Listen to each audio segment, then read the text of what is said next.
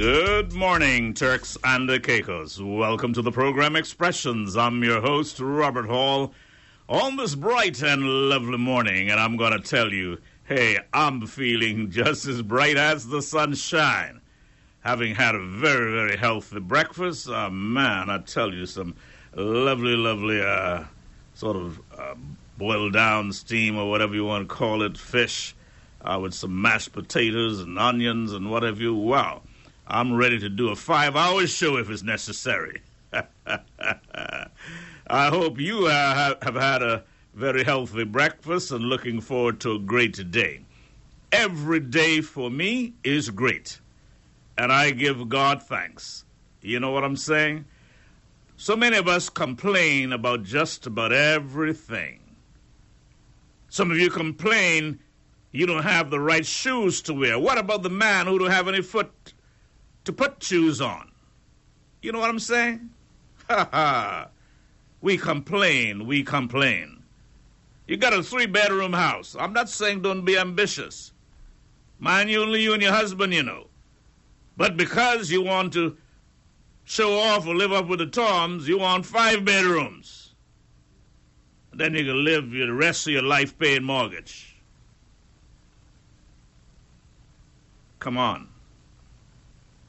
Let's be grateful for what we have. Let's always stop all the complaining and complaining. Yes, there are areas when you have to complain legitimately. But give God thanks. Because you cannot contradict me. As a country, we have come a long way in a relatively short time. And I dare say, without the upheavals and suffering that many, many countries have had to go through. So we have so much to be thankful for. Let us pray. Our Father and our God, we come before you with a spirit of thankfulness. Thanking you for all of your mercies throughout the times. We thank you for those leaders who have gone on, who have struggled for this country, made tremendous sacrifices. We thank you for those that lead now. Our acting governor, our premier and cabinet, leader of the opposition, and all who strive to make life better for the people of this land. To thee we must give thanks.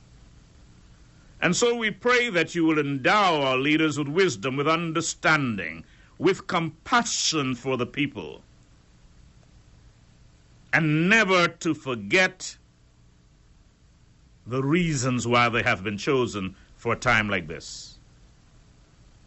Indeed, it is challenging, with some of the most vicious crimes having taken place in this country.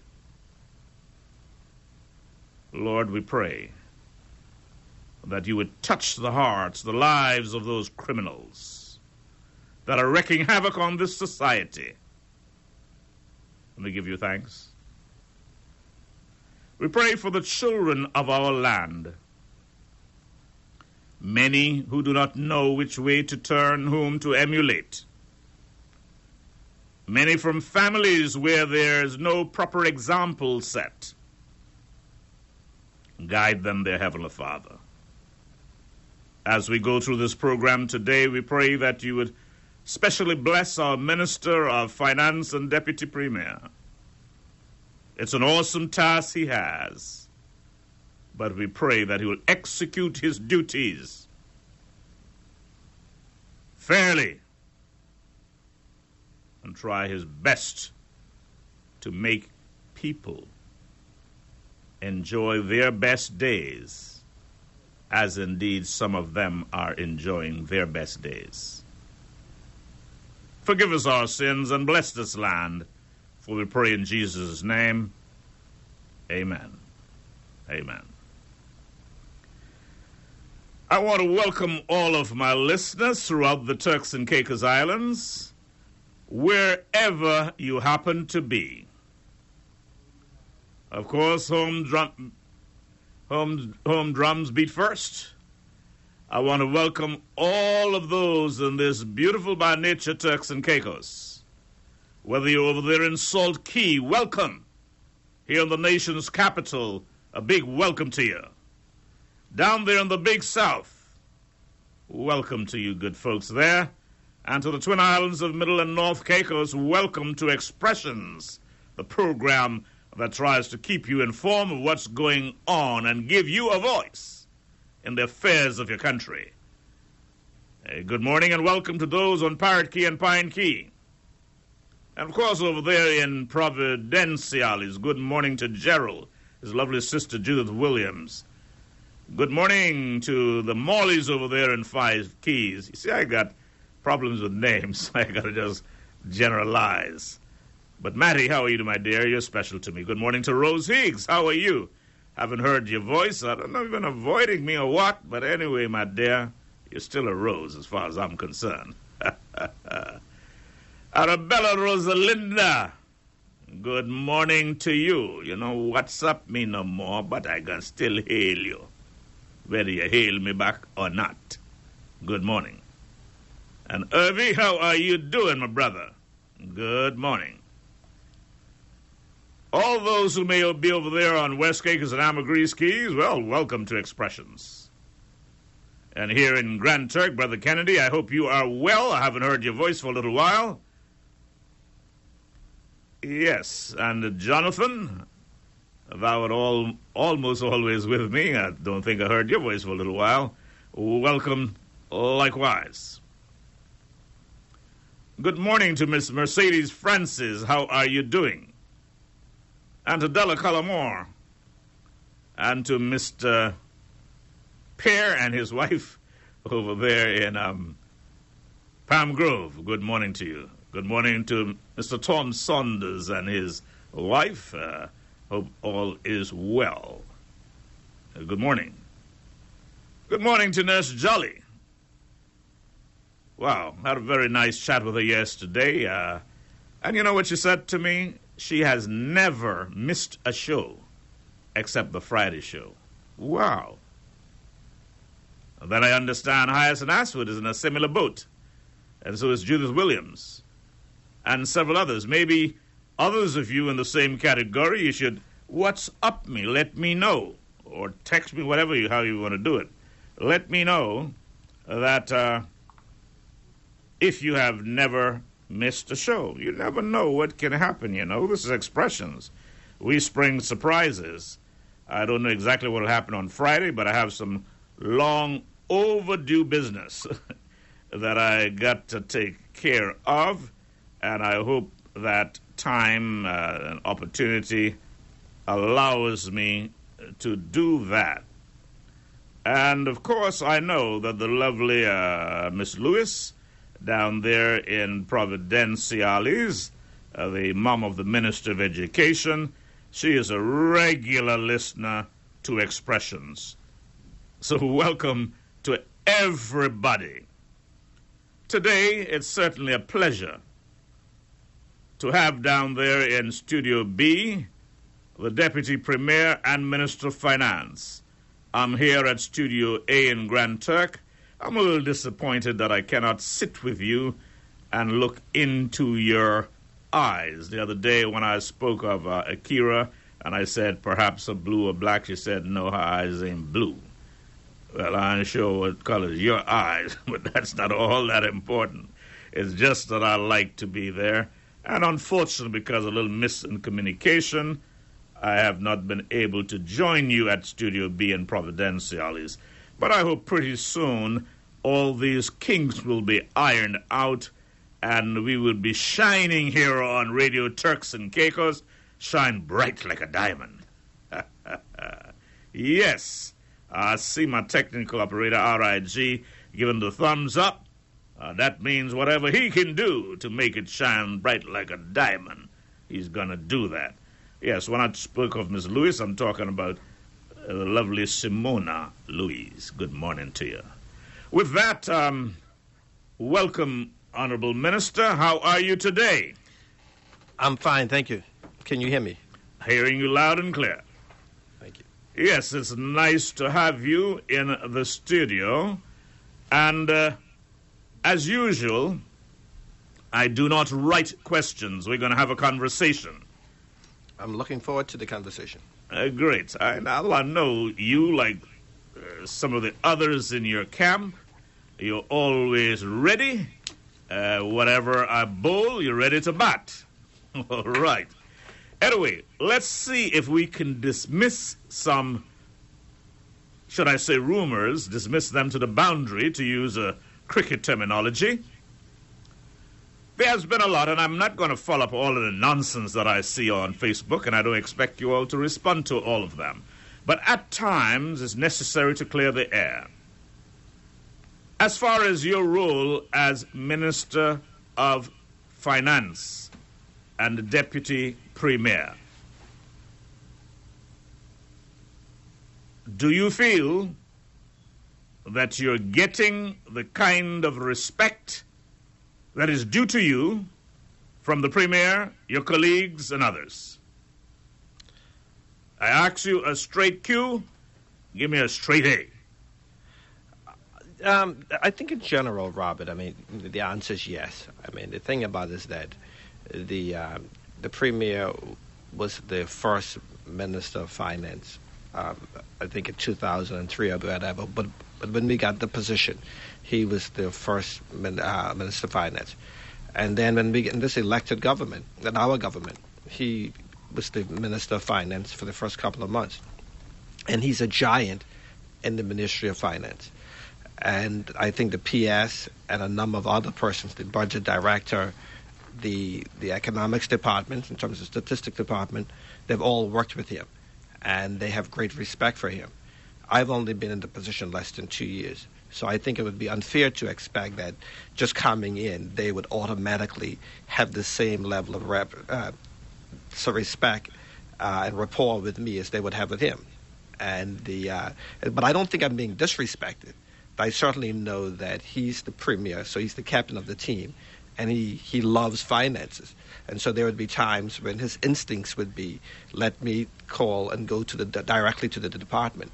And I think people see that. They think that it's a bit of disrespect. I don't think so. And at the beginning, I've always said that, jokingly, that the Premier will hand over finance at the end of the term, because I know that he loves it. But I'm doing well, and I think I'm coming into my own and finding my own feet. And I think the team is starting to learn and get comfortable with me, and we're learning each other's styles. So I'm happy with that.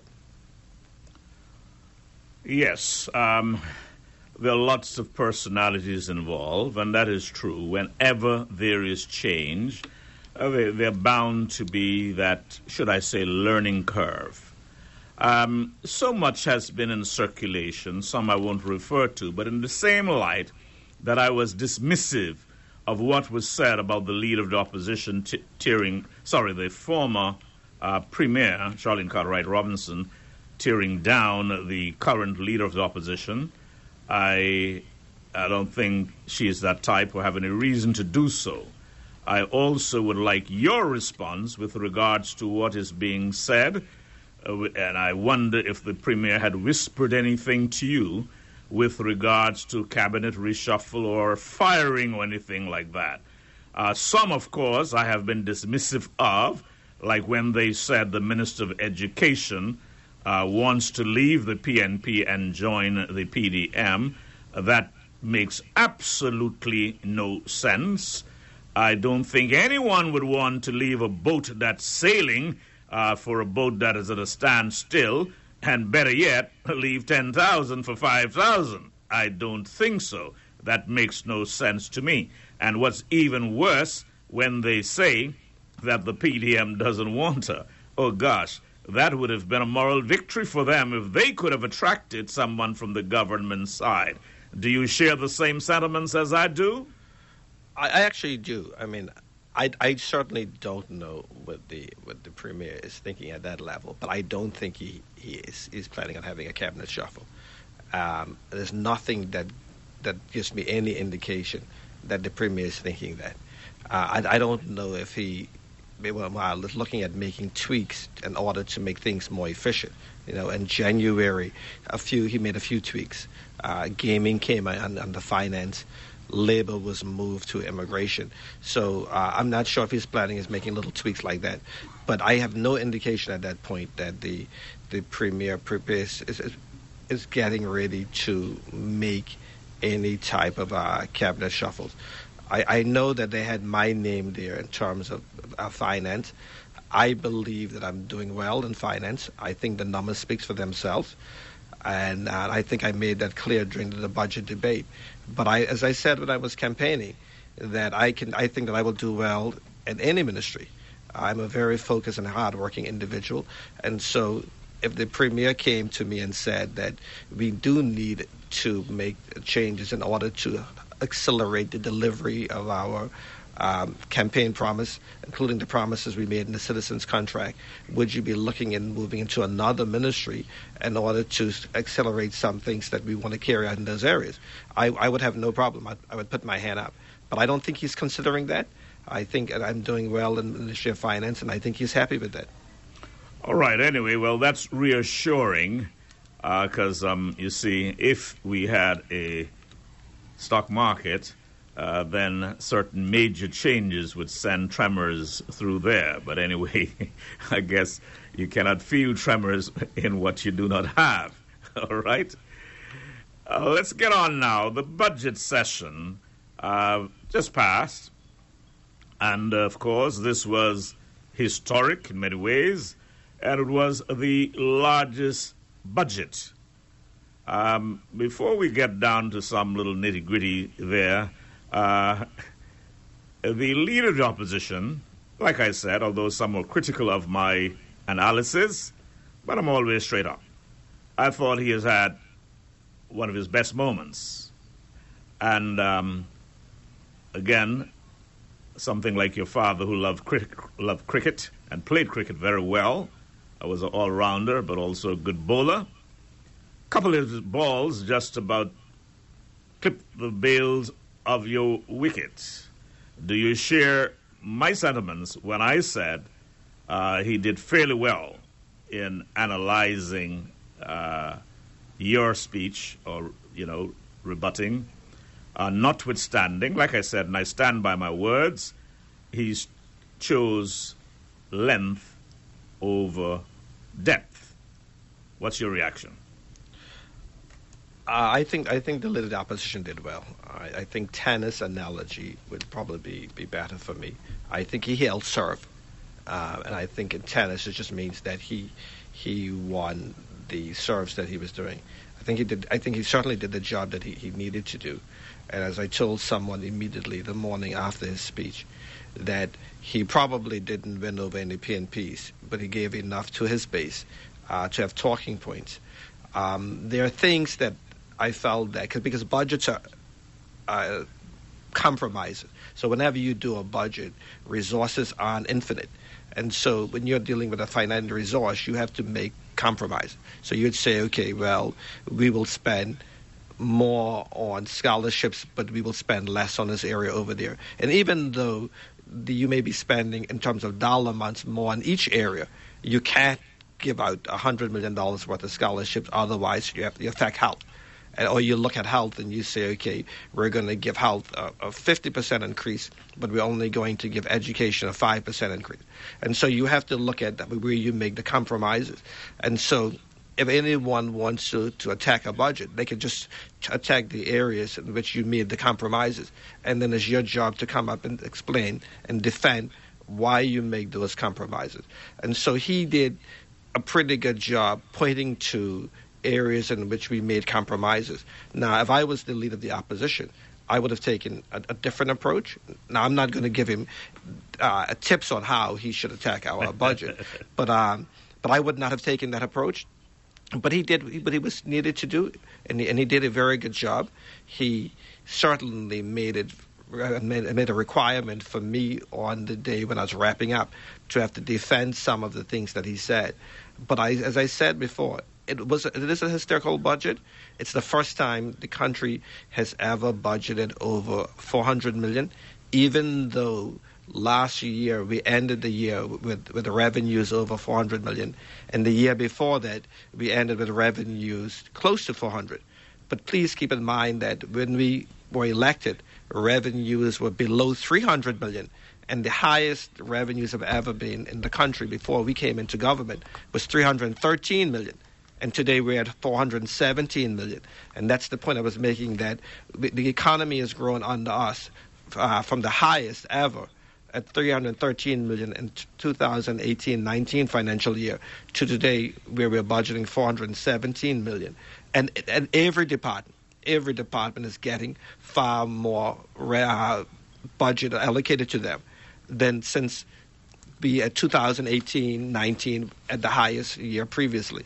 And so a rising tide raises all boats. So even if you look at the budget year and year and you say that there are some departments that are not getting as much, if you look at where we were 2-3 years ago, every department is getting significantly more.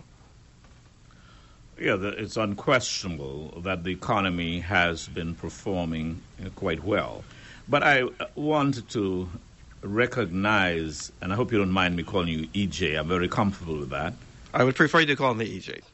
No disrespect whatsoever, because you know I have tremendous respect for you, respect for virtually all government officials. In fact, I respect every man according to what he brings to the table.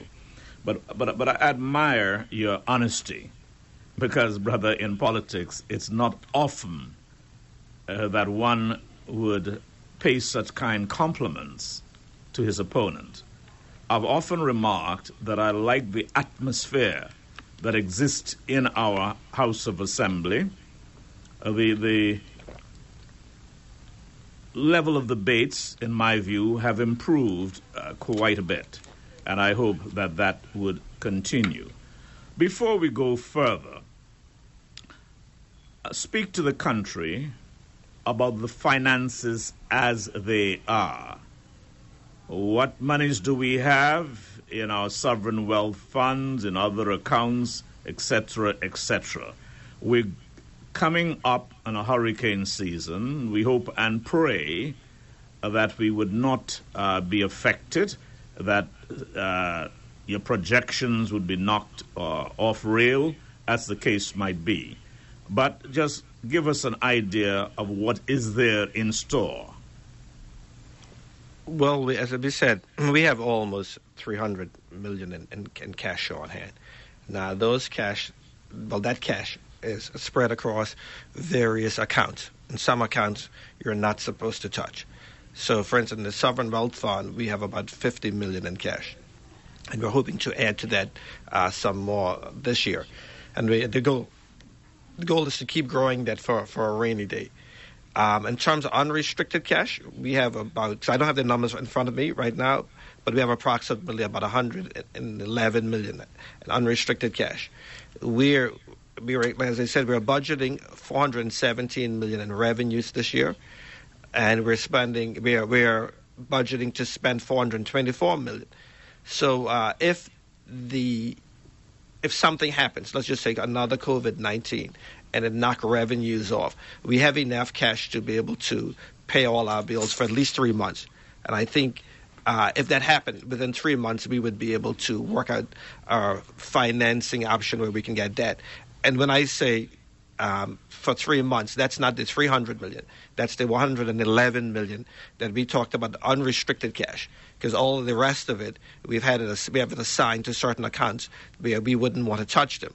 And so when we talk about free cash or unrestricted cash, that's the one that's we look at in terms of 3 months, in terms of 90 days worth of cash. And that 111 gives us about 90 days worth of expenditure that we could spend money on. And so I think we're doing well. So if something happens again, like another COVID and the economy shut down and we weren't taking in any revenue, we have more than enough cash to last for 3 months in terms of pay all our bills without having to touch any of the restricted cash. And our economy is strong enough that we would be able to take out loans very quickly at good rates, that we would be able to pay our way out of any issues, shocks to the economy. When was the last credit rating done? And do you anticipate that there would be an improvement in our credit rating based on our fiscal performances? The last credit rating came out early this year, around about January, and we're still at a triple B plus, and that's coming out of the pandemic. And so, and then most countries during that time dropped a little bit. We maintain our rating. I think we're doing the best that we can in terms of the strength of our economy. The things that will make a difference in terms of the improvement of our rating has to do around our systems, our data collection, and our timely reporting of how the economy is doing well. So we're doing as best as we can right now in terms of the economy. But I think we're aiming to do better, certainly. And our current rating isn't bad.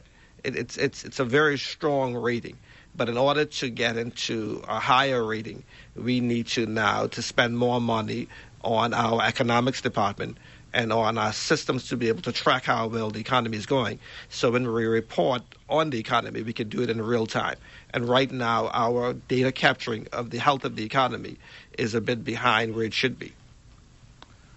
Our debt to GDP must be the lowest in the region and among the lowest in the world.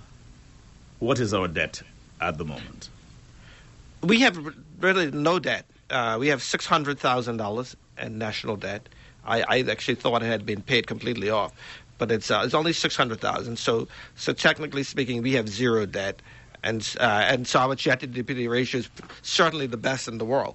I'm not saying that we're the only country in the world, but we have no debt. Great. It is important that the society understands that when you speak of a budget of $400 million in revenue, it is not all sitting in the bank at a given time, but will come in from various heads during the year.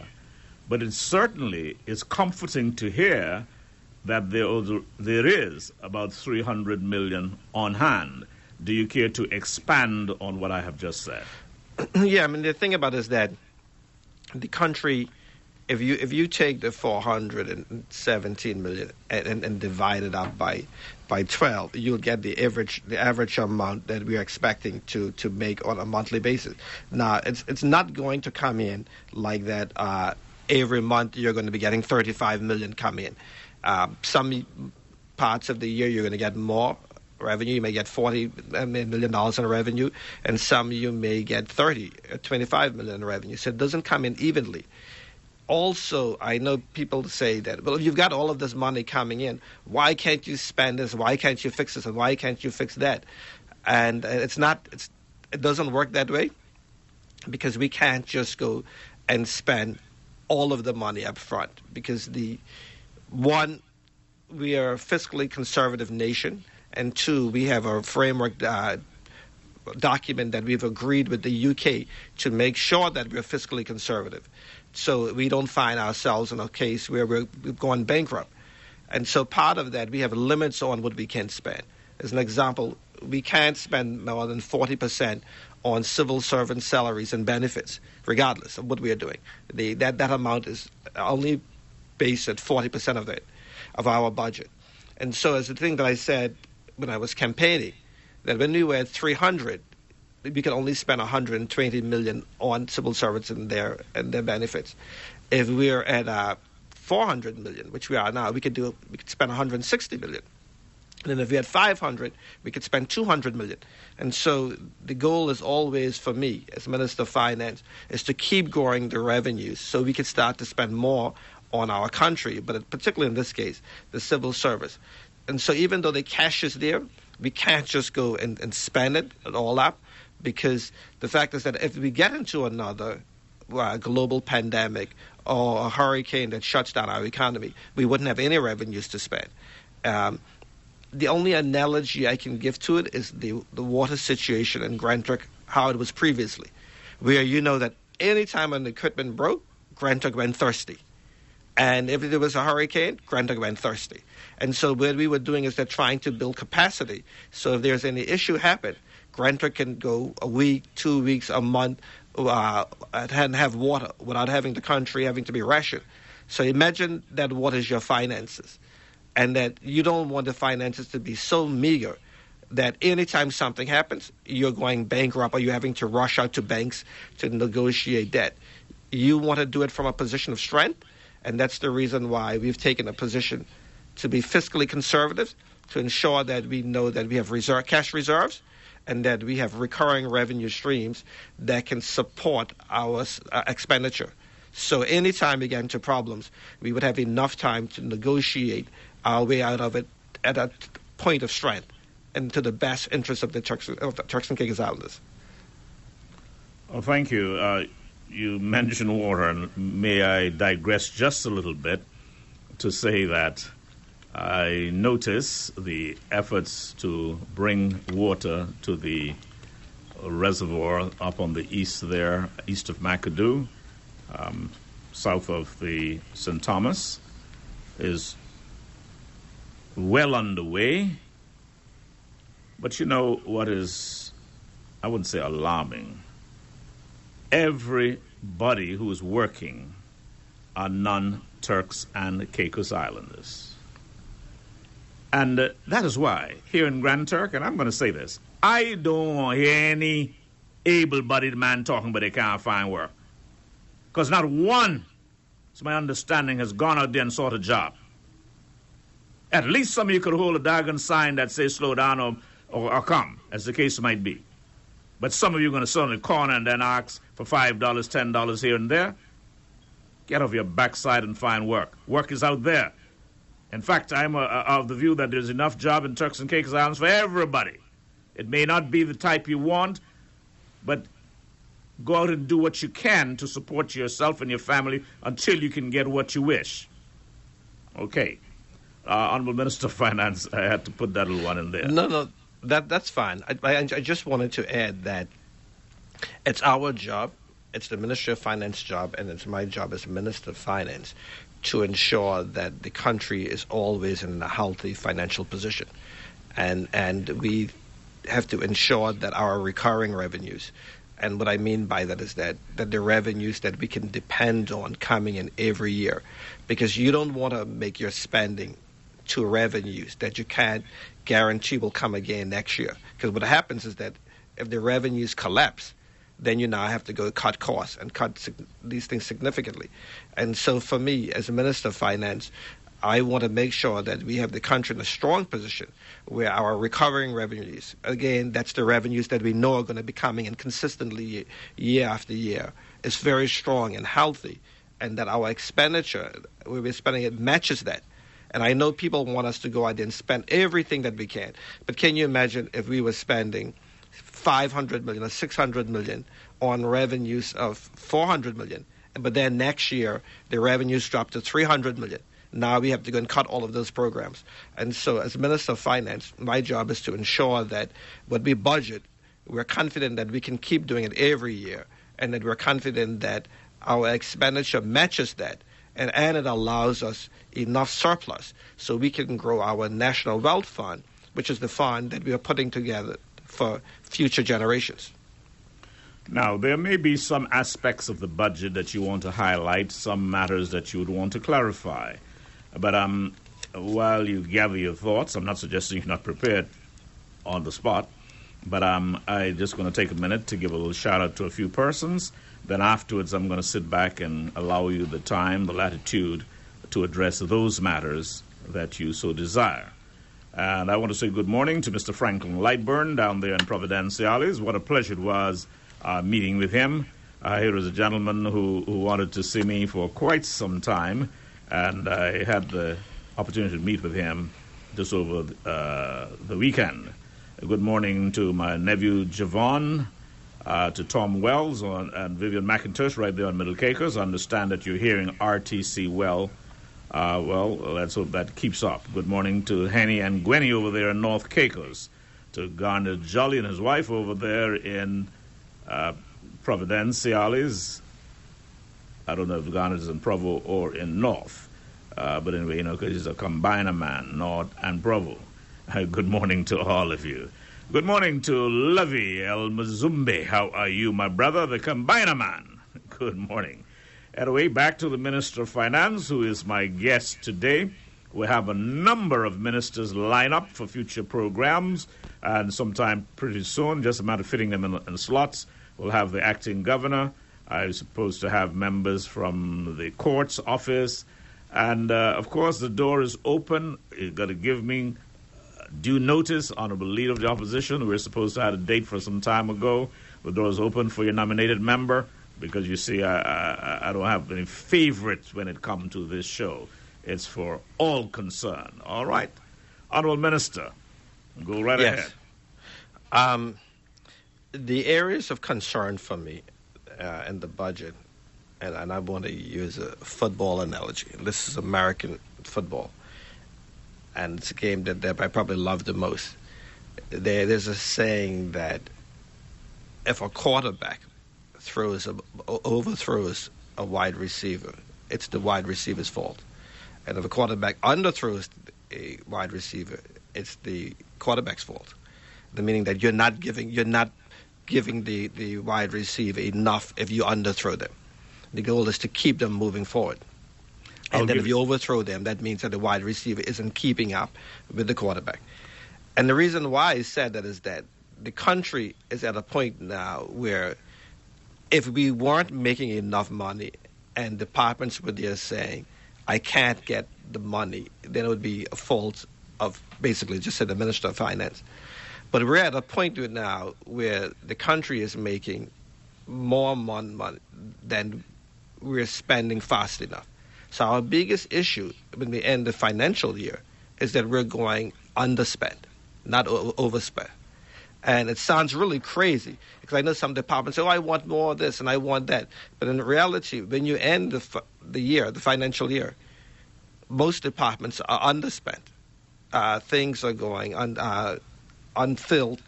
The capital projects are going underspent. And to repeat what I said during the budget, last year we budgeted $55 million for capital projects. We delivered 18. And over the last 12 years, the government has delivered an average of $17 million in capital projects per year. And I think the best year was around about 24 million. So last year we budgeted 55. We delivered 18. This year we budgeted 60. And so the biggest area of concern is ensuring that we could deliver those capital projects. Because those are the things on paper that we feel that the country needs this financial year. And we think that'll make the biggest difference to the country and to the people. But we have to deliver those things. And it's not specific to our government in terms of not being able to deliver. It's been to the history of the Turks and Caicos.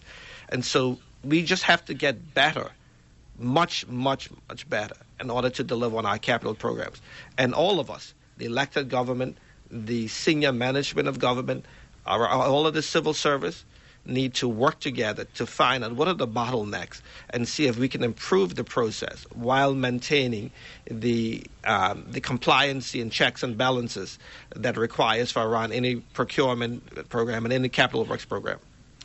Do you have any reason to feel more optimistic for spending this year? In the light that you said, on an average, you've been spending $17 million as far as your capital projects are concerned. Have you all done anything with the procurement measures that seem to slow down things? And the not spending, is it because of lack of personnel, lack of resources to see these projects through? Let me be frank and say this. I mean, I think when we think of capital projects, everyone thinks of the procurement process. And then they blame the procurement process. And the procurement process is just one area. And while there's room for improvement there, I think there's room for improvement right across. And I don't think the biggest bottleneck is just with the procurement department. As a matter of fact, they've gotten better at it, and I don't think the major bottleneck is with them. I think that every time people think of capital projects, they only think of the procurement portion, but there are a number of other sections. And part of it has to do with the fact is that we don't have enough resources. We don't have enough project managers. And so we need to look right across the board, not just in the area of procurement, but look at the area of how we conceive these projects, how we prepare all the ITT documents and the TR documents, the procurement process, the contract negotiating process, and delivery on them. And so I've seen in my short time in government where we fall down on the delivery portion, even after the project has been procured and you've selected a vendor. I've seen where the contracts have gotten held up, where it's taken far longer to negotiate the contracts. And so we have to look across the process from top to bottom and take a holistic view, as we say, 360 degree view of it, and look at how we can improve the process right across. Well, there are other questions that I would want to ask with regard to these projects, but I think I'll leave that off until the relevant minister will be here, hopefully sometime very, very soon. I know he is ready, willing, and able, and so I'll leave that part till then. But there are other matters pertaining to the budget that you may want to address, and so let me stop my intervention and allow you to flow. Yeah, Mr. Hall, again, the main thing for me is just the spending. There's no use budgeting if the departments can't or they're not spending the money that's being made available to them. So what we're going to do this time, and unlike previously, I mean, we're at fault for it, and previous governments had fault for it, is that they would realize in quarter four, we means the last 3 months of the financial year, that's January, February, and March, they would realize that they've got a lot of money underspent, and then they start trying to use it very quickly. And the easiest thing to do is to buy land, property. And you start to see a number of supplementary budgets happening in the fourth quarter in order to reprioritize the cash that you haven't spent. We're going to be more deliberate and we're going to be more focused this year. And so the goal is that every 3 months we're going to take a hard assessment at the projects and the expenditure. And if things aren't moving, we're going to have a supplementary to reprioritize those things, and so we can get the best value for the people of the Turks and Caicos. And so we're not going to be reactive as previous governments and previous financial years. Even with our government, we're going to be more proactive. We're going to be more focused. We're going to be more deliberate. I said the same thing when I was Minister of Health, that in order to get the COVID numbers down, we had to be deliberate, we have to be measured, and we have to be focused. And we were able to achieve and get the numbers down. We're going to bring that same type of focus to, we've brought it to Ministry of Finance. And this year, we're going to take, me and my team are going to be focusing quite a bit on expenditure and delivery of the capital projects and delivery for the people of the Turks and Caicos. And we're going to, every 3 months, we're going to take a reassessment of that and shift things around if we're not getting the outcomes that we want. And I think this year we will find that at the end of it, we would have achieved far more than we would have achieved in any other year. Great. I have a text here. Let me see what the person is saying. It says, "Good morning, Mr. Hall. Will the Deputy Premier and Minister of Finance, Honorable Saunders, please advise when will Grand Turk get a gaming inspector?" I've been asked that quite a bit. The gaming is now under me, and I've been told that inspectors go out there and check it. And there's particularly someone in Grand Turk who wants a position, and I've been looking into it with the director of the Gaming Commission, and I've been told that currently that there's no position available. But I am looking into it for the person, and I don't want them to think for one moment that we're not looking into that. But we want to make sure, like I said, gaming is under me right now. I have asked them to prepare a strategic plan and vision for the gaming sector, 5-year strategic vision, And we were going to be looking at it again from top to bottom to see how we can grow responsible gaming in the country, and if we need, in where the areas that we need more support, including more staff, and we will I'll ensure that as Minister of Finance, as part of my department, that we give them the resources, including more manpower if it's needed, to help ensure that they achieve their vision. Good. All right. Before we move on, any other matter under the budget that you would wish to address? I think that covers it, but I'll wait until, as your callers come in and other questions come up, I can start to speak specific to it. I mean, we've just passed the budget about 3 weeks ago, and so there are no major issues that pop up. You know, as Minister of Finance, I would like to think it was a perfect budget, but like I said, it was a budget of compromises, and if we had unlimited resources, we certainly would do a different budget, but we have certain constraints, but I'm happy with it. But I'm certain these things aren't perfect, and during the year, things will start to pop up, and we would have to make adjustments, and that's what we're going to do through the regular supplementary budgets. I was thinking, though, that the fact that the budget has just recently passed, that would further aggravate the situation in terms of getting some of the capital projects out in the fiscal year. Well, when you said aggravate, I know what you mean. And just for clarity, I'll say it for the people, you mean the fact that because the budget was passed in May, we're 2 years into the financial year. And so what we would normally have to do within 12 months, we now have to do in 10 months. 2 months, yeah. Yes, and so we've lost 2 months. And we just have to get better at it. You know, and it's our fault that we didn't get the budget out for 1st of April. And even though it's been happening in the past, we now have 10 months. It's something that we need to get better at. Our goal is to have the budget passed next year, in February the latest. And so we can start, well, in the middle of March the latest. But our goal is to do it in February. And so we can start 1st of April off with the new budget. But we just have to be better at delivery. You know, it's our government, and we have to push all the buttons and do everything that we can to ensure that we can deliver the capital program within the next 10 months.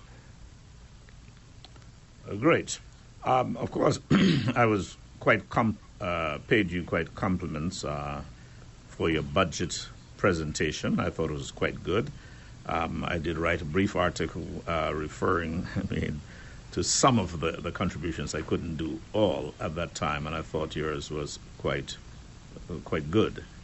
Well, the thing before, Mr. Hall, not to cut you off, what I was going to say is that, and I told someone, actually I told the AG previously, about a week before that I was going to do a non-traditional budget speech, but I was going to deliver a budget speech.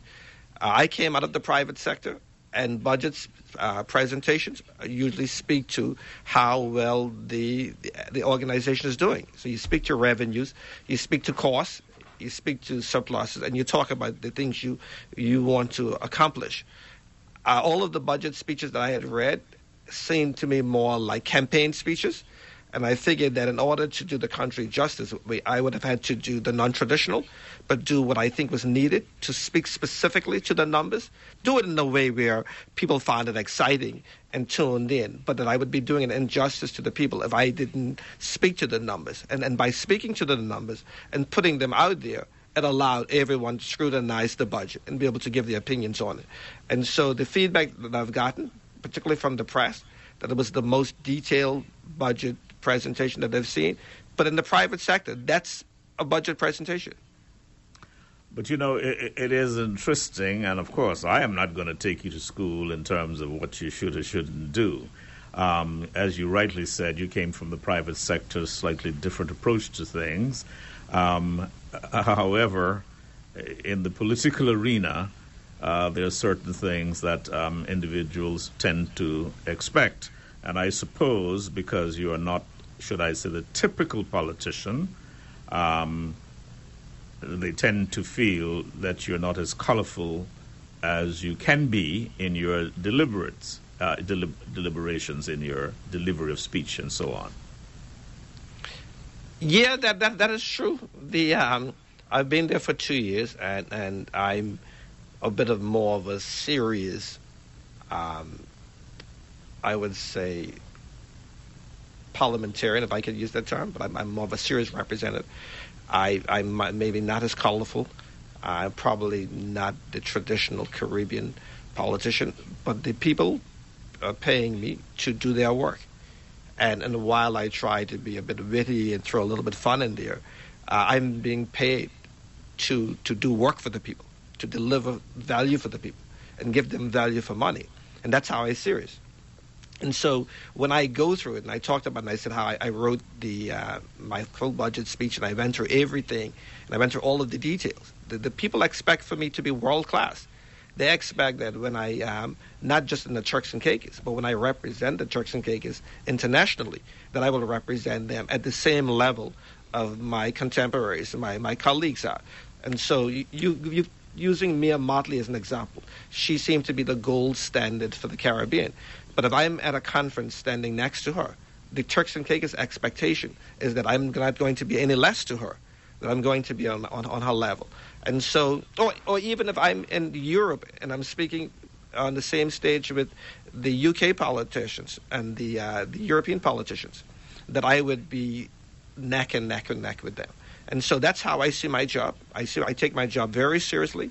And then the first and foremost, the thing for me is to get into the details, find where the problems are, fix the problems, and leave the Ministry of Finance and the Turks and Caicos Islands better than the way I met it.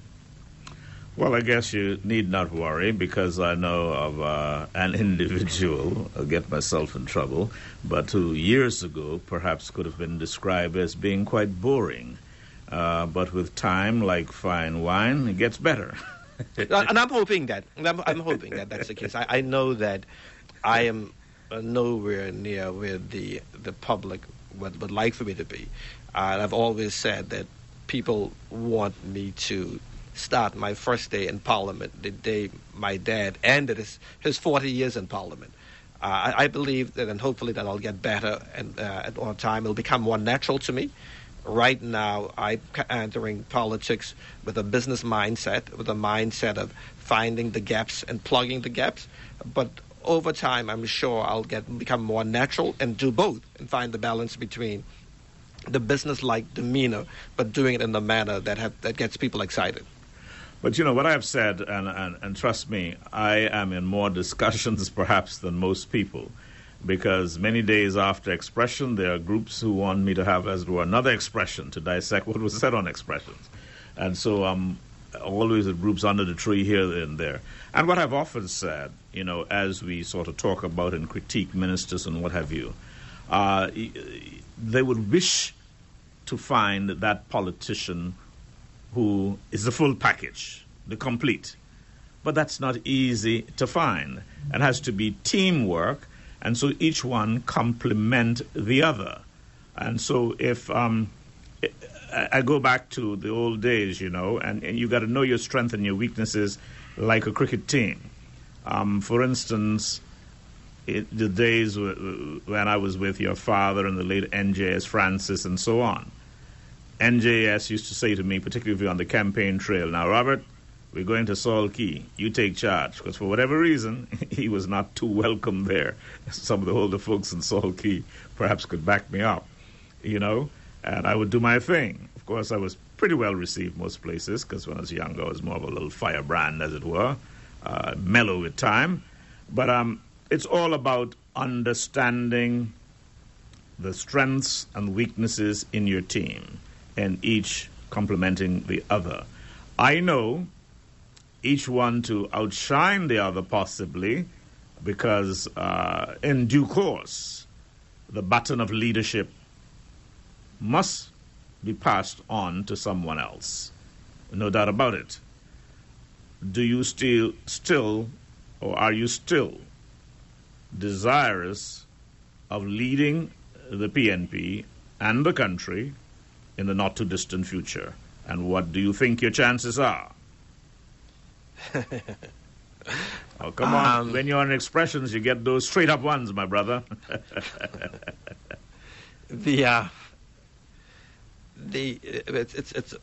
I mean, I should not have not expected this question. And I know we're getting into the period. The thing about it is that I don't think I certainly haven't heard the Premier say what he's doing publicly, even though we've had private chats about it. And we're a team. And I've always said that my goal, and if you use it back to your cricket analogy, the Premier and I are the open batsmen. But he's the one who's facing in the bowler first. So I'm while I'm there with him, I'm on the other side. I'm batsman number 2. And batting, being the 2 opening batsmen means that I'm batting at the level where I could face the first ball. But someone is doing it right now. And I'm not here advocating to be facing the first bowler. But I do know that if something happens, and I have to, or, there's something sometimes in cricket where you get 1 run and you're facing the first over. And so I'm ready and I'm prepared, but my decision is going to be based on the decision of what the current leader decides to do. I think, to answer your question, do I think that I'm capable? Certainly I think I'm capable. I think my record as Minister of Health and as Minister of Finance shows that I am capable. But I'm not here to run against the Premier. And I'll make it very clear. It's not my goal to challenge the Premier. It comes down to the decision what the Premier makes. And I've said it to a few people that challenging the Premier is different from running for leader. If it was all open and we were all running for leadership, that's one thing. But if the Premier decides that he wants to run again, I don't want to have to be there challenging him. And so him and I are a team. He has to feel confident that as his deputy, that he can go to sleep at nighttime and that I've got his back and that I'm not there running a campaign trying to bring him down. I have said that campaigning coming into this game, and I'm going to say it right now. And the way it sounds is that politics isn't important to me to bring down our leader. I don't do coups. And that's a while I'm prepared to lead if the opportunity presents itself. I'm not going to be there running a race behind my leader's back. I would rather step out of it before I do that, because I think when you start to do coups and you encourage it, the same thing could possibly happen to you. I'm a very disciplined and focused person, and right now the party has a leader, and I think things with where the party goes in terms of leadership will be determined by what he wants to do. I like that. With what measure you meet, it shall be measured to you again. I really love that. When I had Honorable Akira Music on, because previously, particularly when she was a minister, she was viewed as a contender for leadership, but she said on the last show that she fully supports Charles Washington Music as the leader of the party, and if he decides to lead the party in the next election, she would not contest against him. And so I heard that from her, and now I'm hearing it from you. So I wonder, really, with all this rumor about division in the PNP and fighting over leadership and what have you, I wonder where all that's coming from, or is it just mischief makers as election time comes closer? I wonder. Well, I'm not sure where it comes from. I keep hearing my name, and I think part of the reason is because I'm the deputy, I'm the Minister of Finance, and I think my record has showed that I can deliver. I've delivered before getting into politics. I delivered as a Minister of Health, and I'm delivering as Minister of Finance, even though I don't want to toot my own horn. But after all, this is politics, and you have to point out your record. But as I've said, and I've said it again, I'm not waking up in the morning thinking about I want to be leader of the PNP party or leader of the country. We currently have a leader. But it's like being the quarterback, the backup quarterback for a team. And in American football, you always have to be ready because you don't know what's going to happen. And then when you come and get put into the game, you're supposed to play at a high level, at the same level as the starting quarterback. I'm always keeping myself prepared to do that. But like I said, I am not here advocating to try and bring down our leader. I think he's earned the respect over his years in politics, and I think he deserves to have the opportunity to decide his future in politics without thinking that his key members of his team, particularly his deputy, is out there behind his back trying to run a campaign to replace him. Thank you much. Now I'm going to my phone, texts, and to Professor Lee Ingham.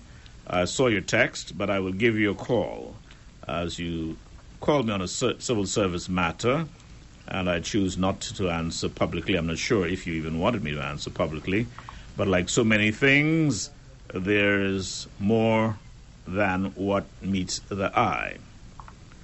And Patterson Williams asks Honorable Minister, and he says, "Good morning, Mr. Hall. The Honorable Minister stated in his opening statement that 40% of the government revenue can be spent on pay and benefits. So what level of government's expenditure is civil service related? Is that expenditure inclusive of ministers of government?" Well, it's actually 40% of the expenditure in terms of the cost of for ministers. That comes out of the House of Assembly. I don't think it includes that. I would have to check to be exact, but that's such a small number compared to the overall budget. I don't think it would even make a difference. People think that politicians make quite a bit of money, but actually, in the whole scheme of the budget, it doesn't make up a significant portion of the budget. Now, let me put it in perspective. I'm not saying that we're not paid well. The point I'm making is that when you add the number together, it's really only 15 of us who are elected, and then you add the other 4 appointed members, and you put in the whole House of Assembly. It doesn't add up to a huge number when it compares to our overall budget. Interesting. I don't know. I wonder, have you been following up the uproar in Jamaica with demonstrations going on even now over proposed salary increases for the Prime Minister and other politicians? Salary increases that would have made them the highest really in the Caribbean region. The Prime Minister getting over 200% of course, he has backtracked. Because of all the uproar, he has decided to instruct Cabinet Secretary not to pay him the increase, but to pay him at the same salary rate. They haven't totally rolled it back. And I see where the Leader of the Opposition say he will use 80% of his for give away to worthy causes. I mean, that's almost hypocritical. Either you support it or you don't support it. Initially, the opposition there did support it. Now they're backtracking, and it's a confusing situation. And I have a feeling Prime Minister Andrew Holness may very well pay dearly for that in the next election, which is not too far away. Have you been following that? I saw the post where someone was criticizing their plan, the Jamaican government plan to increase their salaries. I certainly don't have no opinion on it. I try not to weigh in on the countries, what they're doing and their governments are doing. It's not my job. It's actually, in camaraderie, my job is to support governments as much as I can. But I don't get into other countries' politics. I don't know all of the reasons for why they made that decision. And I think it's best without knowing that, but in the spirit of camaraderie, not to come in and weigh in on it. Well, I guess Jamaicans would say, "Pusting a business in a dog fight." Anyway, good morning to you, Hetty. It says, "Good morning, sir. I don't know if it is because of the westerly wind down here, that is on North Caicos, but the reception is so clear, I had to look to see if you and your guests are not in my front room. Hats off to the Honorable EJ for a good job in explaining the budget. Even if I don't call in, I plan my mornings to be uninterrupted during expressions." You hear that again, RIG? Here is another one. Boy, I tell you, one fella tell me that people ain't listening to expressions no more. I got news for him. The people speaking out themselves, uninterrupted, you hear? And that's what I'm hearing all around the place. And so, boy, I tell you, I was thinking on leaving in November.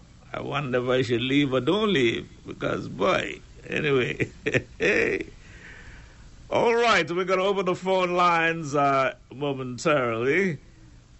If you have a call, remember now the number to call is 1-900-2222-007. Or you may text me, 244-7332. Let me read this other text. It says, good morning, Mr. Hall and EJ. Can you put pressure on these banking institutions, especially First Caribbean, to get their ATMs around Provo up running? Add Grand Turk to that. Is there no working ATMs on Provo unless you go to the branch? I'll say it very clearly. I'm disappointed in the banking services that the retail banks have delivered, particularly to the family islands.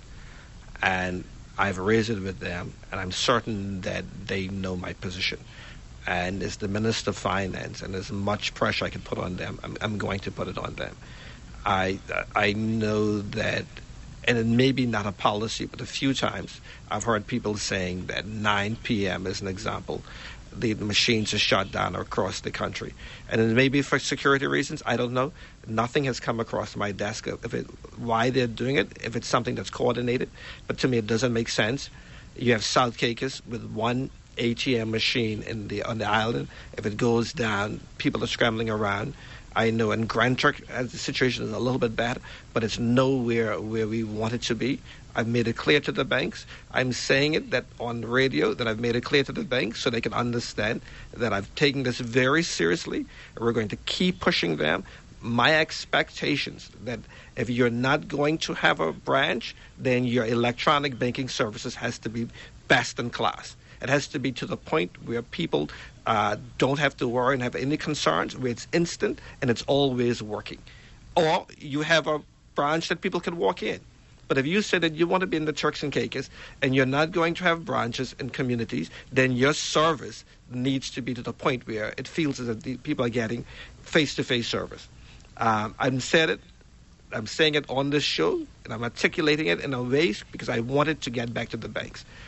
I know that some of them have reached out to me about locations in Grand Turk that they want to have some better service. I know they've looked at South Caicos of how they can improve service, but I would be disappointed if we left government and the banking services isn't better than it is right now.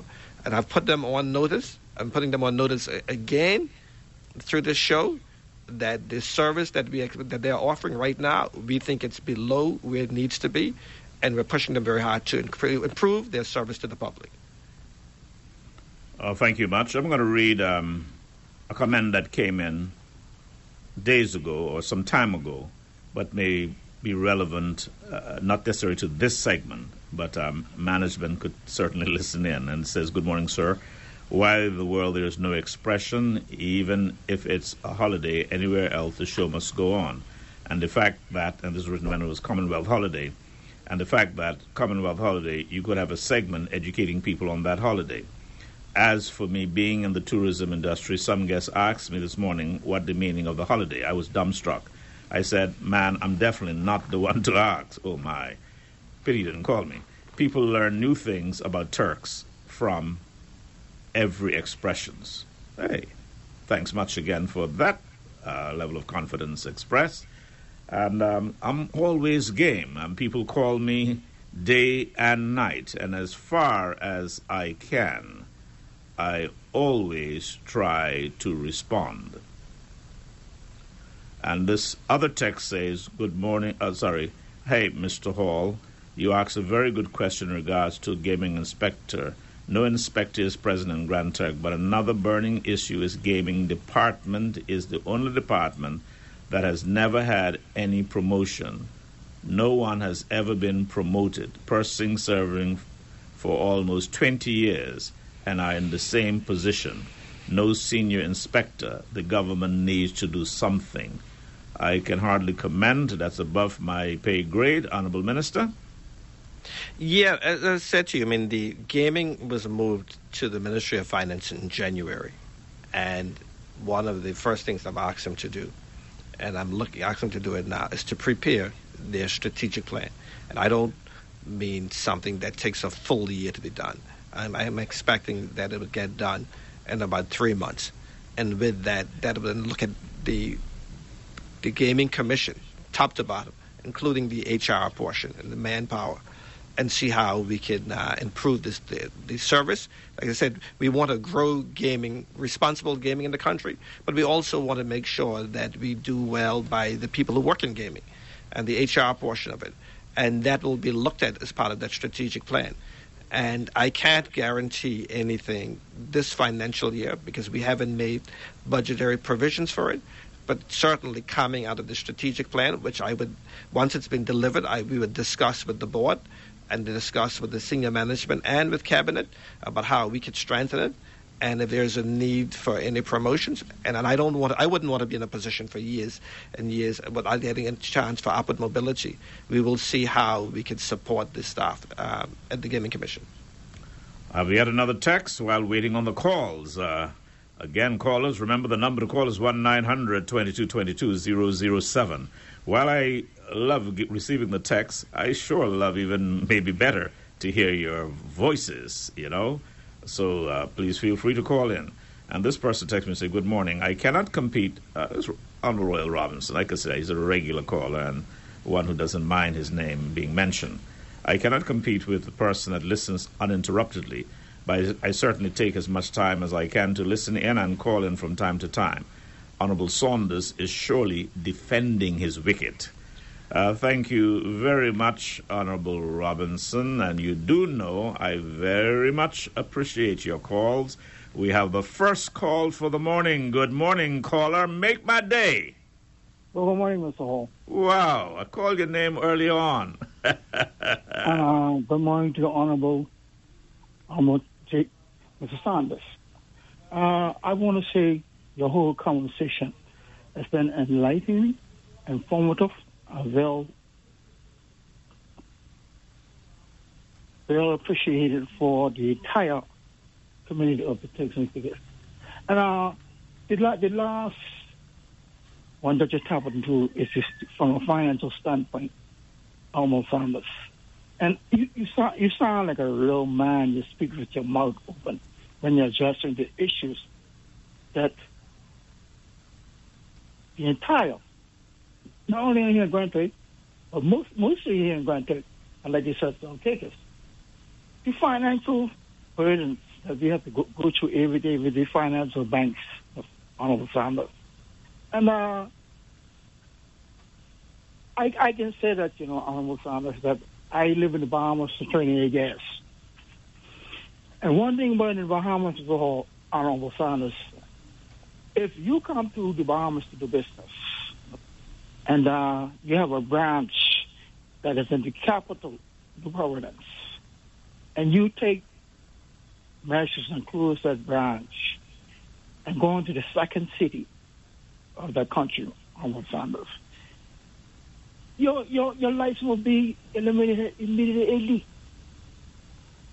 You close the branch down in Granty, the capital.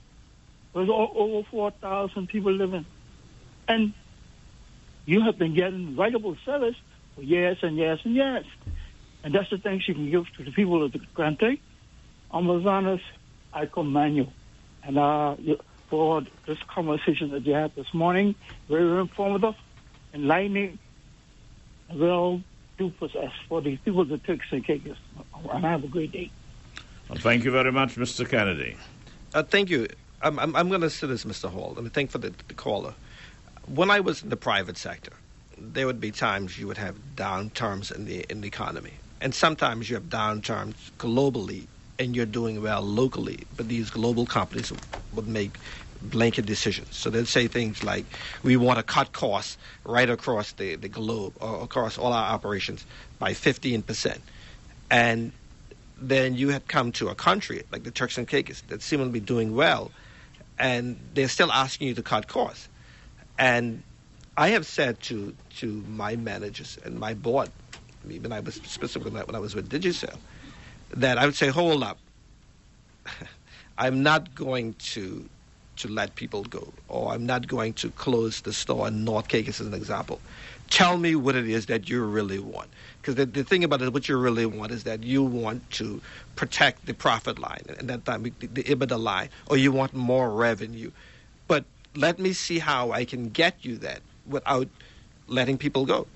And the reason why is that as a manager, my job was also to advise the board on the best decisions. It's not just to accept instructions from them. Because as the person on the ground, I know best at what's happening in the community versus someone who is off, in this case maybe Jamaica, but the case of Digicel in Jamaica. And I find that managers here don't do that when they're doing it with global companies. And I don't want to get any of the managers offended at the bank, but I don't think they push back, and to the extent that they can. And they may say, well, no, that's not true. But I believe that in most cases, you're having people making decisions from their regional headquarters or from Toronto, because we have 3 Canadian banks, and the local management on the ground's not pushing back. But that's their job. Their job is to say, this is how things are happening on the ground. This is going to be the best for our business. This is going to be best for market share, and we recommend against it. But I find that most managers don't want to do that. They will just take the instructions that are coming down from on high and try to carry them out as best as they can. But you're not robots. You're thinking human beings, and you're supposed to provide the best advice to the board so they could make the best advice. But in addition to that, my job as Minister of Finance is not to be friends with the banks. It's to ensure that they're providing the best service to the Turks and Caicos Islands. And if their local management doesn't want to push back on their headquarters, then we're going to insist that they do, and we're going to agitate that they do, and we're going to ensure that we turn the screws to ensure that they do it. Well, what I would like you to do immediately after this show, particularly with Bank of Nova Scotia, is to tell them that they need a man or woman on the ground here in Grand Turk to answer queries and deal with people. Some of the people wanting to make deposits or get new cards and all that sorts of stuff. New card, they got to pay a fare to go to Providencia. Is that nonsense?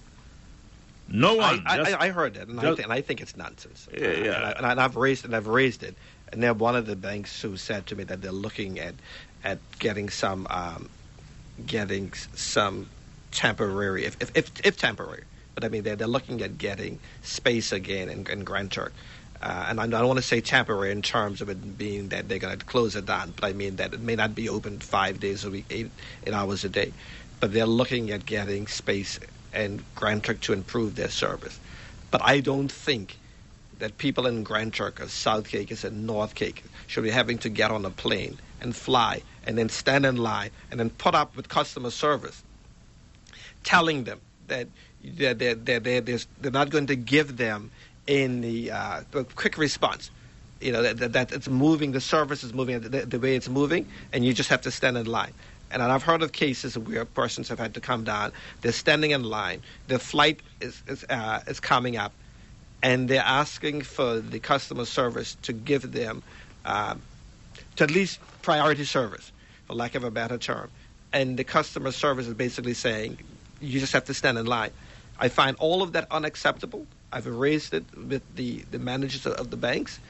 And like I said, if they don't improve the service voluntarily, it's not beyond us, and it's certainly not beyond me, to turn the screws and make it expensive for them not to offer great service to the people of the Turks and Caicos. Boy, sound like the fellas down the road are saying, now that's man talking. Well, talk is one. Really, I want to see the action and the results. I mean, I'm not doubting you, get me right, okay? But I know those institutions can be pretty stubborn. Of course, I've been beating this drum with these banks. My listeners could always confirm that. But, you know, they may see me as a lightweight. I complain all the time about the skeletal staff here at First Caribbean and Grand Turk. I've seen where they brought back the former manager from time to time to assist. And whatever needs to be done, they must give the people of Grand Turk a better service. They definitely deserve more. The same green dollar we use here, or they use down the road, we use it here. We might not have as much in circulation, but we are doggone very important to them likewise. So, Honourable Minister, all I can tell you, do your best. Because the folks I'll say need this, Mr. Hall, that when I became Minister of Health, and we had to put in the measures, the vaccination measures, and the curfew measures, the sector, the tourism sector, didn't necessarily come along willingly. When we came out of the room, we might have had agreement, but that agreement didn't just happen because everyone just got up in the room and said, yes, this is what we want. It meant basically, in some cases, pushing people up against the wall and insisting that this is what we needed. And then we wanted them to comply. And I see this as the same way. There are times you're going to get into a room, you're going to have big companies that have control over your economy, that wants to do what they want to do. But we are the government of the Turks and Caicos Islands, and our job is to make sure that the Turks and Caicos is run in a manner that's the best for Turks and Caicos Islanders, the residents of the Turks and Caicos, and the country as a whole. And that's why, I am unapologetic. And I can say it on a radio show that if in this case, the retail banks don't improve their service, they will find themselves in a position where it becomes very expensive for them not to offer the best service possible to the community of the Turks and Caicos Islands. Humorously, watch out for that phrase, push up against the wall. It reminds me of Donald Trump. But anyway, if you got to push these banks up against the wall, then, sir, just push them. Let me get to my text. You don't have to respond to that one. That's just my little wickedness there. For the Honourable Minister, before you were a candidate on the show with Drexel Seymour, you said that Grand Turk was in bad shape and something was needed for Grand Turk. Are you satisfied with the infrastructure and physical condition of Grand Turk? When will something change for Grand Turk? My opinion hasn't changed on it. I think we can do more for Grand Turk. I think we should do more for Grand Turk. And it's not as easy as I wouldn't even say thought. I didn't think it was actually going to be easy. But I mean, 2 years in, I think we should have done more, and I think we should do more. And I think there is a focus on Grand Turk. I would never come there and say, "Oh my goodness, we've done the greatest for Grand Turk." We need to do more for Grand Turk, and Grand Turk needs focused attention.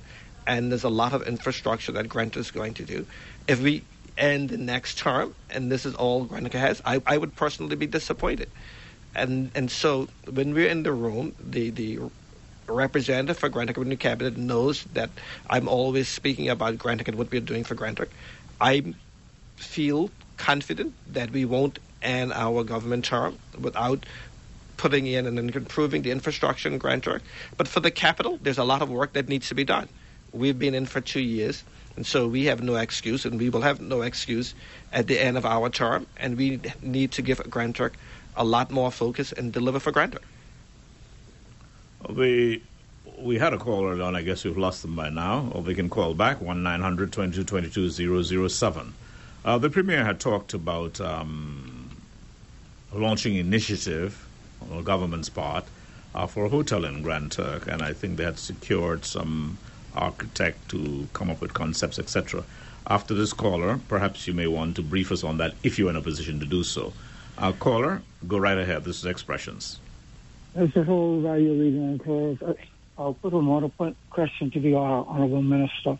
I put it to you, but you didn't have any comment on it.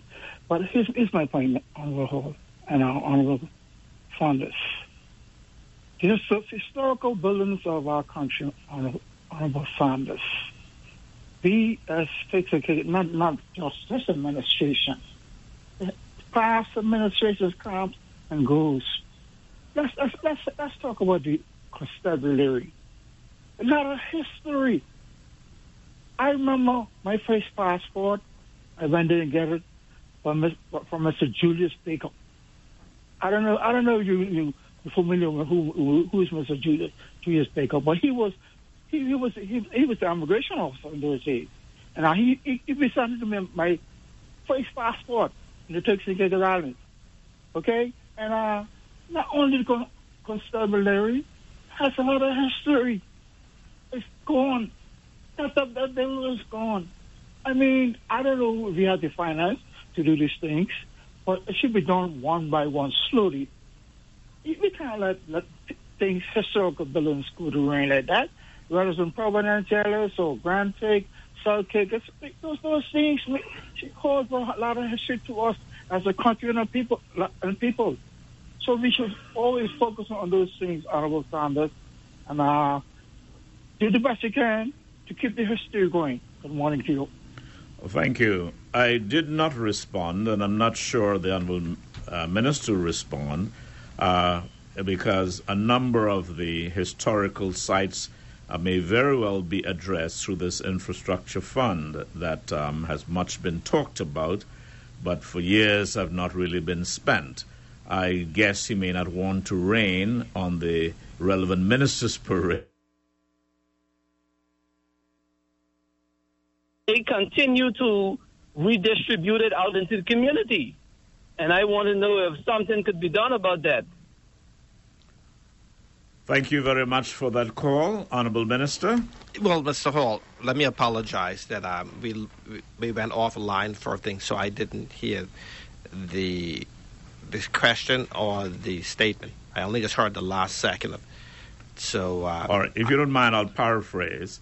There are two questions or comments that were made. One, Mr. Kennedy here in Grand Turk spoke about some of the historic buildings like the police station, the post office and so on, and in need of rehabilitation rather than being destroyed. And I wondered whether you wanted to comment or you rather to leave that to the Minister for Infrastructure when he comes on. And then the second caller talked about the amount of ragged U.S. dollars that are in circulation, some dirty, torn, written up and whatever, but even when taken to the banks, they're still recirculated. They're still, sent out there. Those were the two concerns raised. Well, one, I'll say that we have to look at our historical buildings and our culture overall, and we are doing that. In some ways, it falls under the office of the Premier when it comes in terms of the fund, the infrastructure fund, and while you said the Ministry of PPID in terms of government infrastructure overall. So there is a focus by our government to ensure that we preserve our heritage. It's very high on our government's list, and it's certainly high on the Premier's focus, is ensuring that we identify our historical sites and we preserve them. I know that he's got some ideas of how he wants to do for Grand Turk in terms of preserving the historical buildings. And so I wouldn't want to take away from his when he's back on your show, I'd like for him to speak to it, right? So I wouldn't want to take away from his thunder. And also the Minister of PPID, as you said, rightfully said, will be looking at in terms of the government infrastructure overall. But I know that there's a deliberate focus on our part to ensure that we preserve our heritage, including our historical buildings and sites.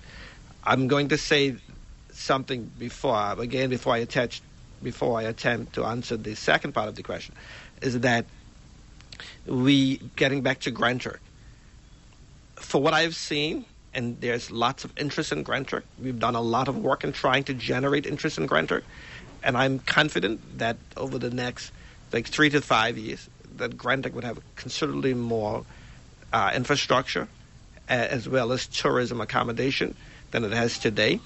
And so a lot of the work that we've done for Grand Turk has been more getting to the point where we could start to bring in the investment. So as Minister of Finance, I've seen it.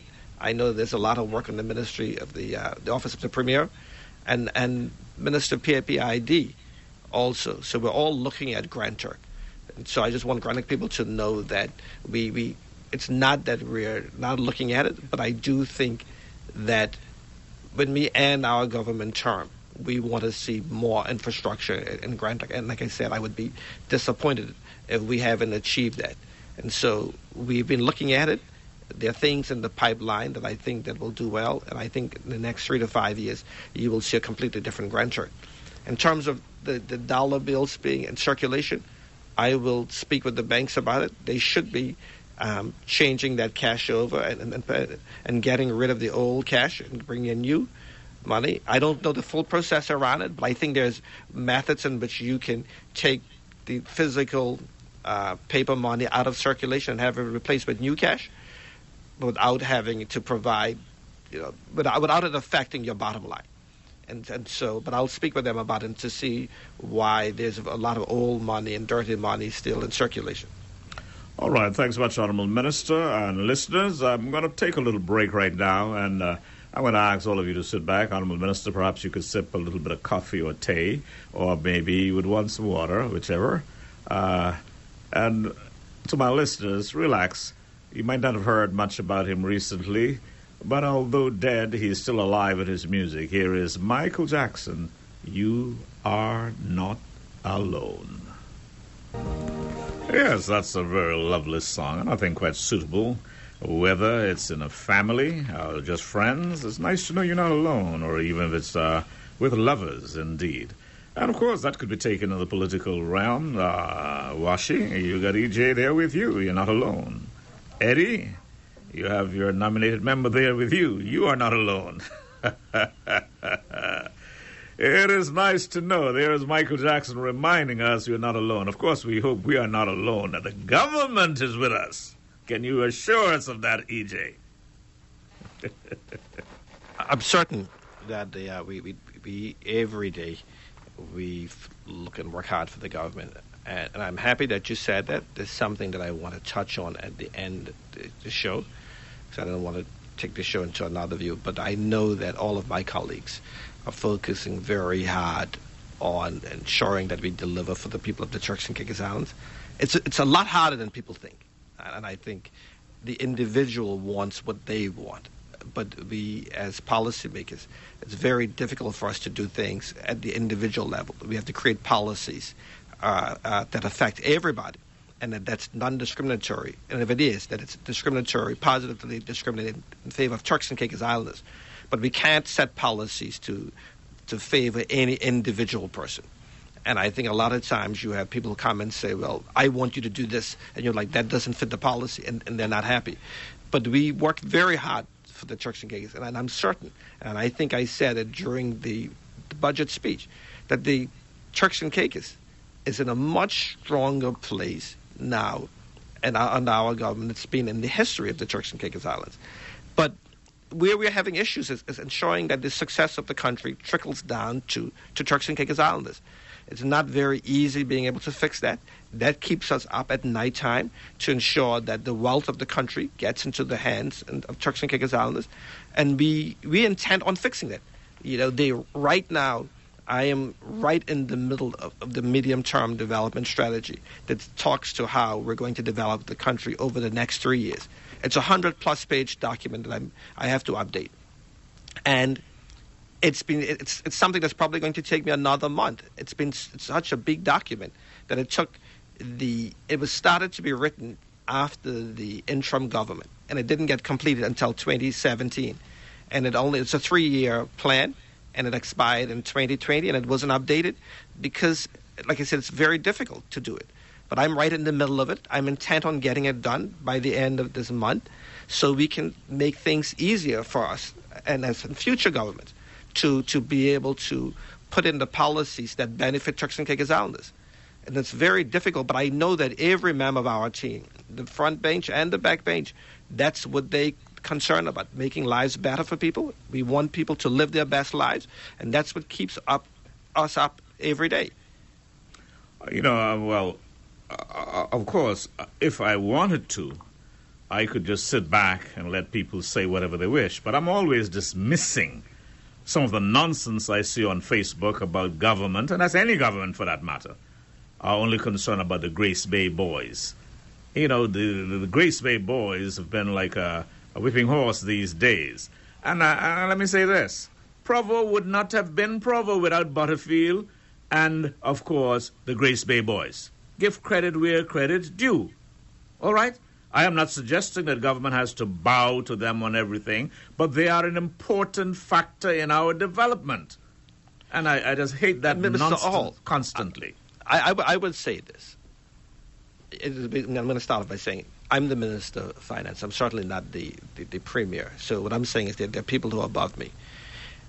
I know getting into politics, everyone talked about the Vese boys. I can say for certainty.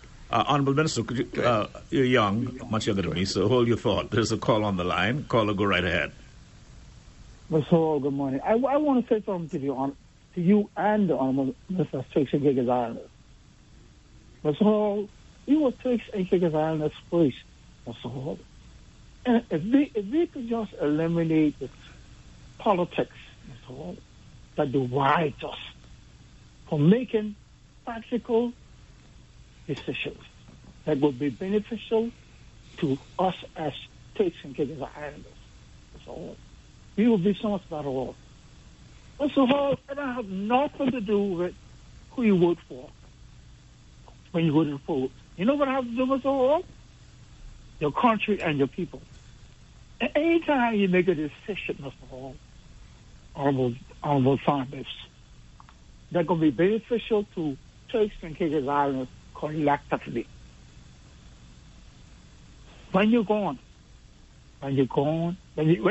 those things that be productive and beneficial for your people, when they go to the polls, they go vote for anyhow. But you know, they're going to remember the things that you do that enhance their lives. That's the things that people are going to remember. Well said, sir. And I have nothing to do with opinions. We got to come together with one unity and want to recognize our grand. Going in and out. As I'm hearing you again. I think I'm back now. Yes, go right ahead. I check what the caller said, and I agree. And now that you can hear me again, the connectivity is going in and out, and I want to assure them that through the Ministry of Home Affairs and the Telecommunications Commission, we are knee-deep now in starting to get the initial work done to build a fiber optic cable from Providenciales to Grand Turk, touching all of the islands in between. And so we expect within 18 months this problem to be resolved, that Grand Turk will have the quality of bandwidth, with television service, cellular service, and data services. That's what we have in Providenciales. That work has already been started, and has been started by the Minister of Home Affairs, Honorable Morris, and we've already at the contract stage where we're getting the consultancy work done to get the fiber optic cable to go from Provo to north to middle to south and on to Grand Turk and Salt Cay. So we expect that will be improved within 18 months. But getting back to the point of what I was saying before is that campaigning-wise, and unless something happens that I don't know about, but I'm confident that our party didn't get any financial support from anyone in Grace Bay. We weren't seeking it, so it wasn't that we went to them and they turned us down.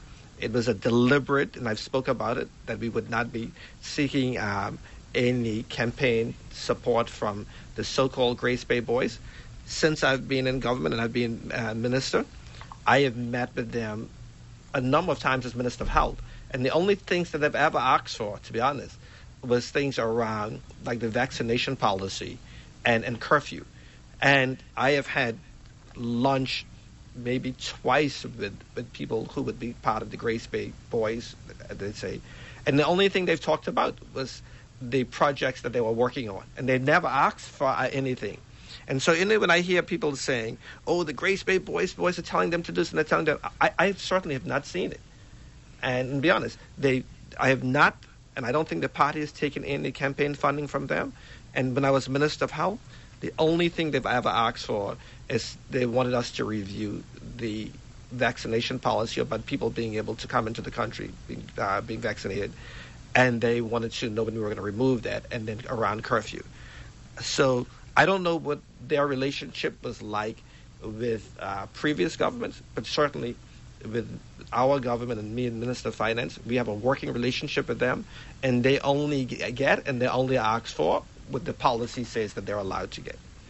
Well, I'll tell you what, that's very interesting to hear, because I'm aware that in the last elections, both parties spent in excess of $300,000 on their campaigns, and that sounds doggone good if those funds were raised through frying chicken and selling stuff, and the local people supporters contributing, because there is that belief that the Grace Bay boys contribute significantly.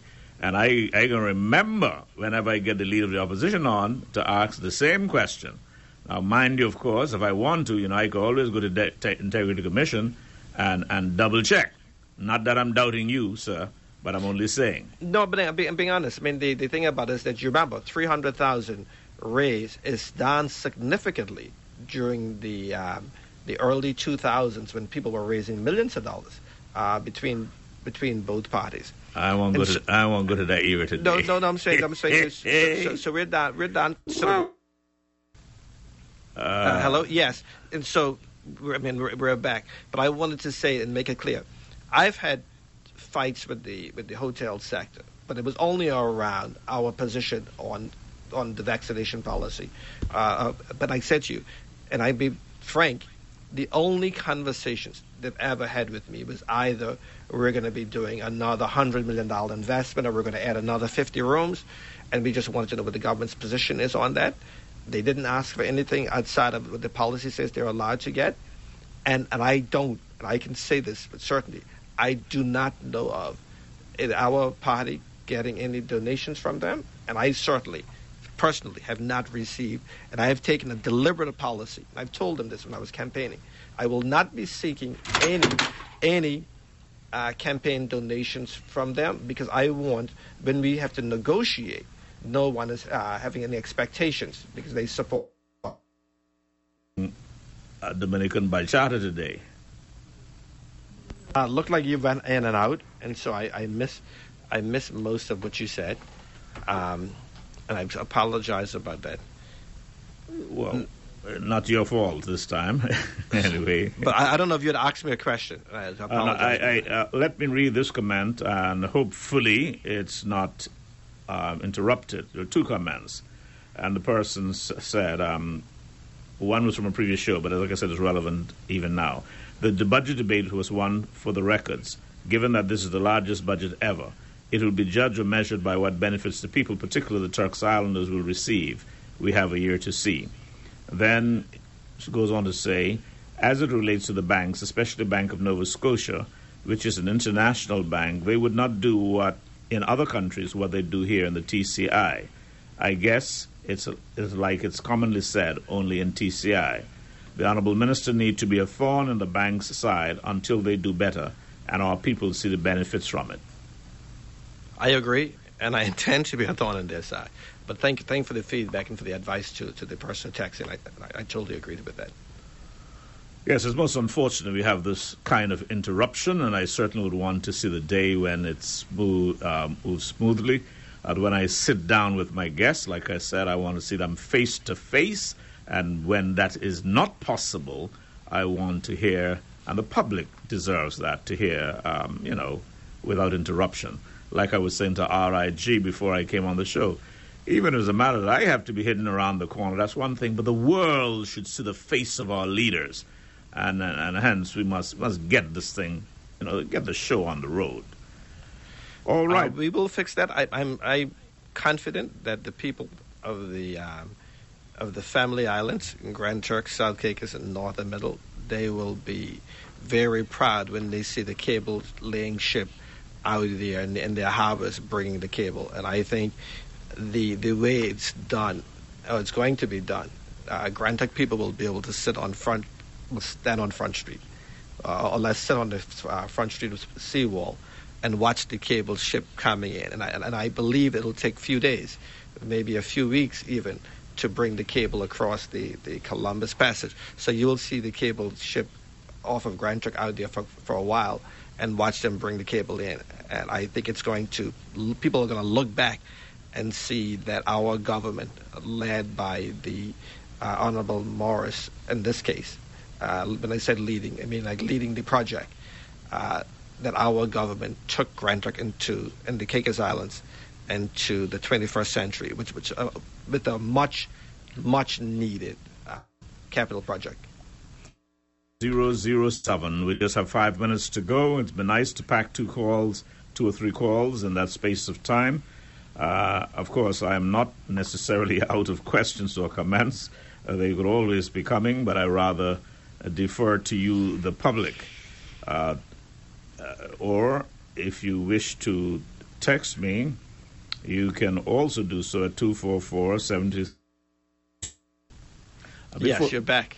Before you do so, we have one call right now. Caller, please make it brief. Go right ahead. Hey, I'm going to make it brief. Mine's very brief.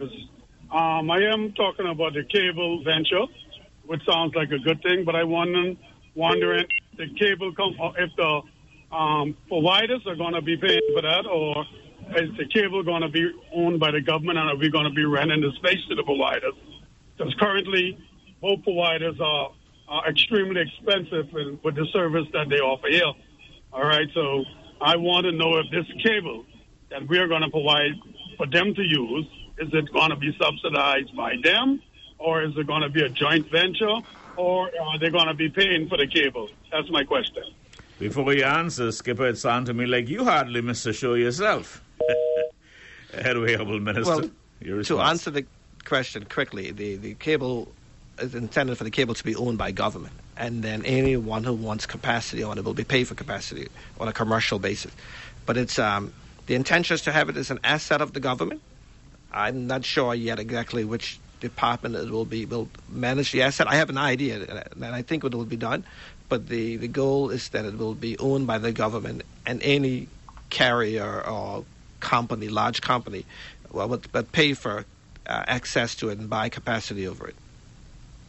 The second question that Professor Leing asks about what constitutional changes are being recommended. Well, the Constitution portion falls under the office of the Premier, and I know he's doing a lot of work on it, and he was in the UK a few weeks. Yeah, Yes, okay, we are back.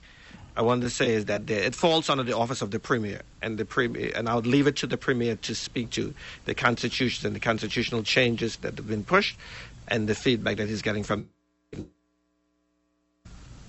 and the feedback that he's getting. Great. And maybe the final question for the day. Someone is asking if we ought to be concerned here in Turks and Caicos about inflation. As you know, well, there's a lot being said about inflation in the United States, and when they cough, as it is said, we have a cold. Mr. Hall, we are concerned about inflation and the cost of living. That's the reason why we took a lot of anti-inflation and increase in cost of living measures last year, including the stimulus and paying Fortis to subsidize the it was the fuel factor we subsidized. I lost it for a second. And so we took a number of measures last year to keep inflation down. We're looking at it this year, also this financial year. So because we know that in the Turks and Caicos, we import everything. And so we have imported inflation, which means that we have the inflation that happens in the United States and all our markets that we source materials from. And we have our local inflation on top of that.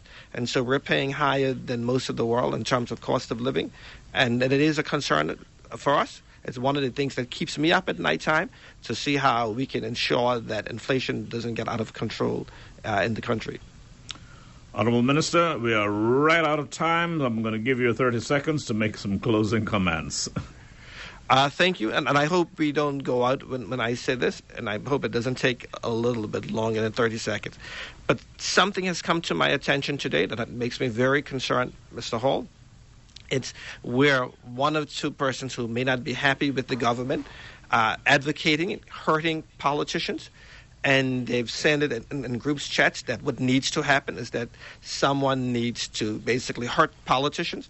And we have mature ex-politicians in the group who are not saying anything, and then some of them are saying, oh, people don't have the backbone, and they're using another term to be able to carry out such things. So they're inciting people to do it, to say, yeah, you're talking about it, but people aren't acting on it, and you need to act on it. And they're basically inciting people to hurt politicians.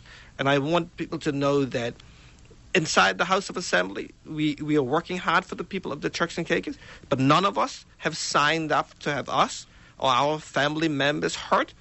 I'm surprised. I know who are some of the people who are encouraging these people. They may think it's funny, but it's not funny, because someone will going to act out on it, and they're going to hurt a politician or someone in government.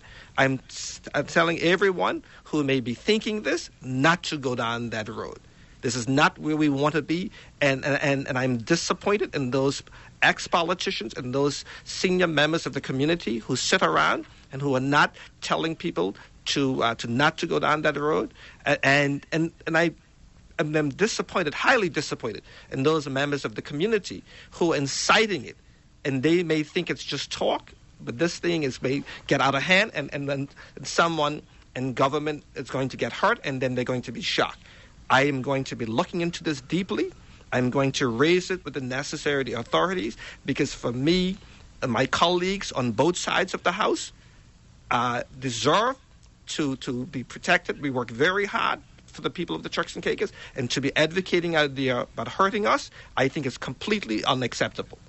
And I agree with you 100%, even if I have to take another 30 seconds. We'll say you have some idiots out there who are perpetrating this kind of foolishness, and it must stop, and stop now. There are others who, under assumed name, try to tear people apart. It's not going to stop until somebody puts some money there, investigate, and put them before the courts. The way to change a government or to change a representative is to vote them out. That's the way to go. And this whole confrontational attitude and loud chatter and ignorance, that has to stop. It'll be better for some of them to check, I wouldn't say their facts, because they're non-factual, some of the nonsense that they're saying before they go before a mic. I mean, I'm going to read to you something it says. I'm not going to call a person name. It says, this is what someone wrote. Until someone really hurts some of these politicians, that's the only way they will do better. And the other person said, that will never happen. And they call the person in TI. We don't have those kind of people anymore. You all young guys got no, and they name what it is. And that's advocating people to come and hurt politicians. I've said to you, I'm not going to allow my colleagues, that's including the opposition, that's the honorable leader of the opposition, him and his family, I'm not going to sit around and be in a position to allow us or anyone else to be hurt by people when we are working very, very hard for the Turks and Caicos Islands. And I'm speaking to those, they say they know who they are, to stop that type of thinking and don't encourage people to come around and hurting politicians. I'm very angry by this. I am going to be taking this up with the relevant authorities, and I hope this is the last time we have to address this. And if you could get at that name, take it to the limit. They must understand. They're mine, the only one who brought in Bad Child. You know, they got to understand this thing. That is absolute nonsense. In fact, not only for politicians, I don't believe in these sort of threats to man in the street, because you see how the violent turn this country has taken. So I don't want anyone to find an excuse, oh, well, that should be taken metaphorically or some other way. Cut the nonsense out. With that, Turks and Caicos Islands are gone. Thank you. I'm a little bit angry, but God bless you anyway. Thank you.